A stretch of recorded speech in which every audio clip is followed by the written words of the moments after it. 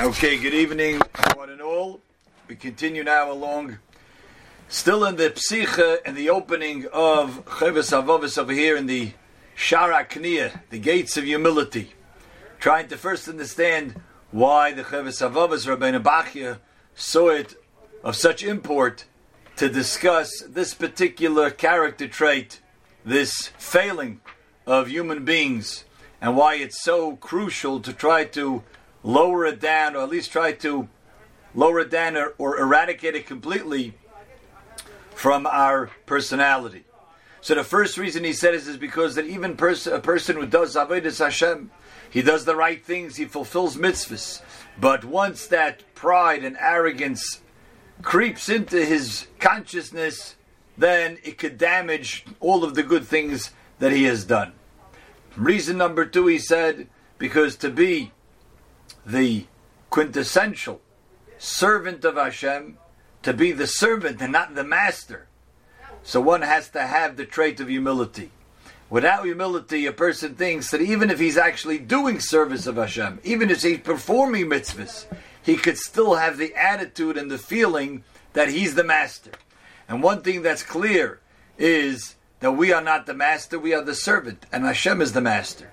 And as we explained, that really Chovos HaLevavos deals with our relationship between us and Hashem. And therefore, even in the trait of humility, for the most part, he's going to deal with it. That was the second reason. But now the third reason, we move on here in the Psicha. Here he does give a reason. This is only the third reason, but he does give this reason of an important factor to have the trait, this midah of humility, in order to be able to deal properly with other people. Umitiva oid, and something also that's just a natural outgrowth of having humility is kihi merachekes min ha'adam. It's able to distance away from people hagedula, greatness, v'hagoin, and profundity, v'hagoiva, and exaltedness, v'teferes, and glory, v'asrora, and being an officer over, uredois ba'koil, and be trying to control people and rule over people. Now, the people who feel this need to rule over other people, control other people, sometimes it's an illness within people that they feel they have to boss people around. But even without that, there is a feeling of being superior than other people.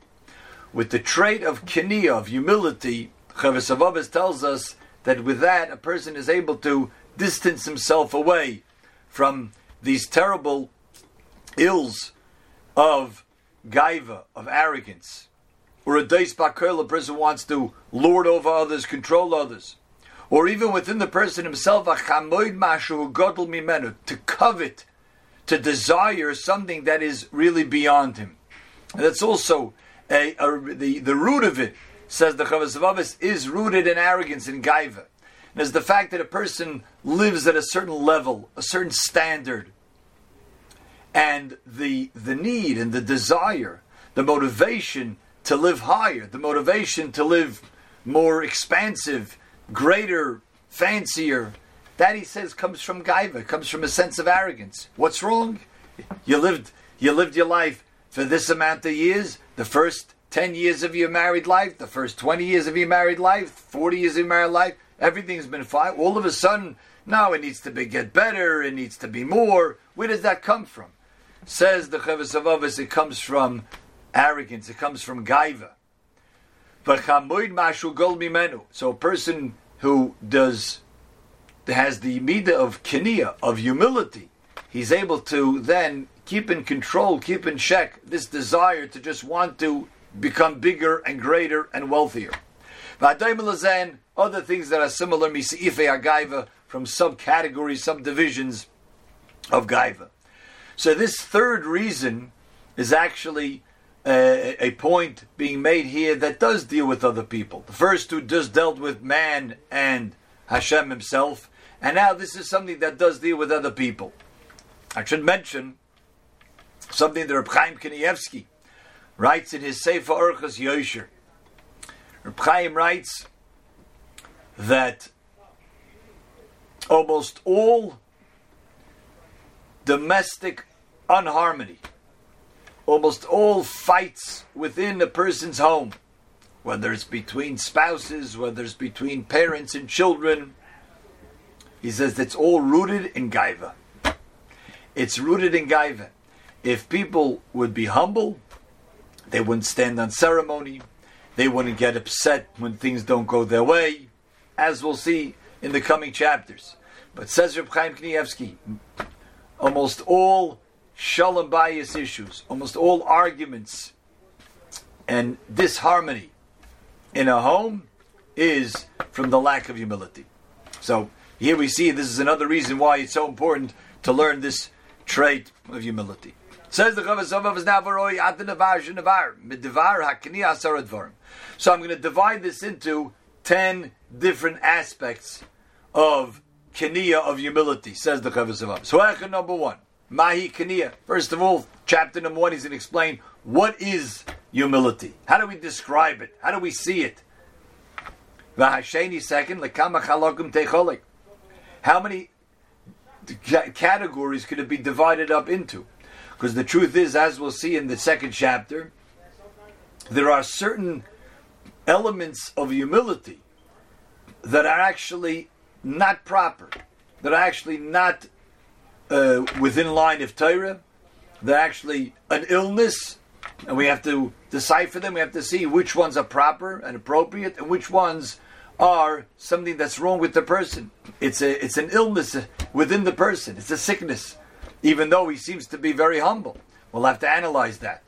That's number 2. Number 3, v'ashlishi kama bamot kniya. With what will bring a person to kniya? What will bring a person to be humble? In what areas does a person have to use kniya? Not always is it appropriate to use kniya. I'll give an example. Let's say sometimes a teacher, a rebbe, he has to sometimes lead with a bit of a strong fist, sometimes with a sense of arrogance. If he's just always humble and he lets everybody run over him, that's it. There'll be chaos in the class. Obviously, that can't be. Like the Gemara tells us in Sotah Daf Hey, that even every Talmid Chacham needs a shmini shebeshminis of gaiva, needs a small amount of gaiva. In order to be able to rule, in order to be able to be a leader, you have to have an expression of gaiva. Otherwise, the people will run all over you. So there's times that are appropriate to use humility, other times not. V'achamishi, the 5th that we're going to talk about is eich oifnei chanoisa. What's the proper way to acquire humility? This 4th one, just go back to 4th for a moment. Be'ezin yitzar l'shtamish. Sometimes it's important to know when to harness a person's gaiva. It's a beautiful story about the Alter Slabodka, Rav Nosson Tzvi Finkel. He noticed the Bachar who came to his yeshiva, he noticed that naturally he was a very arrogant person. That was part of his personality. It was something obviously they had to work on.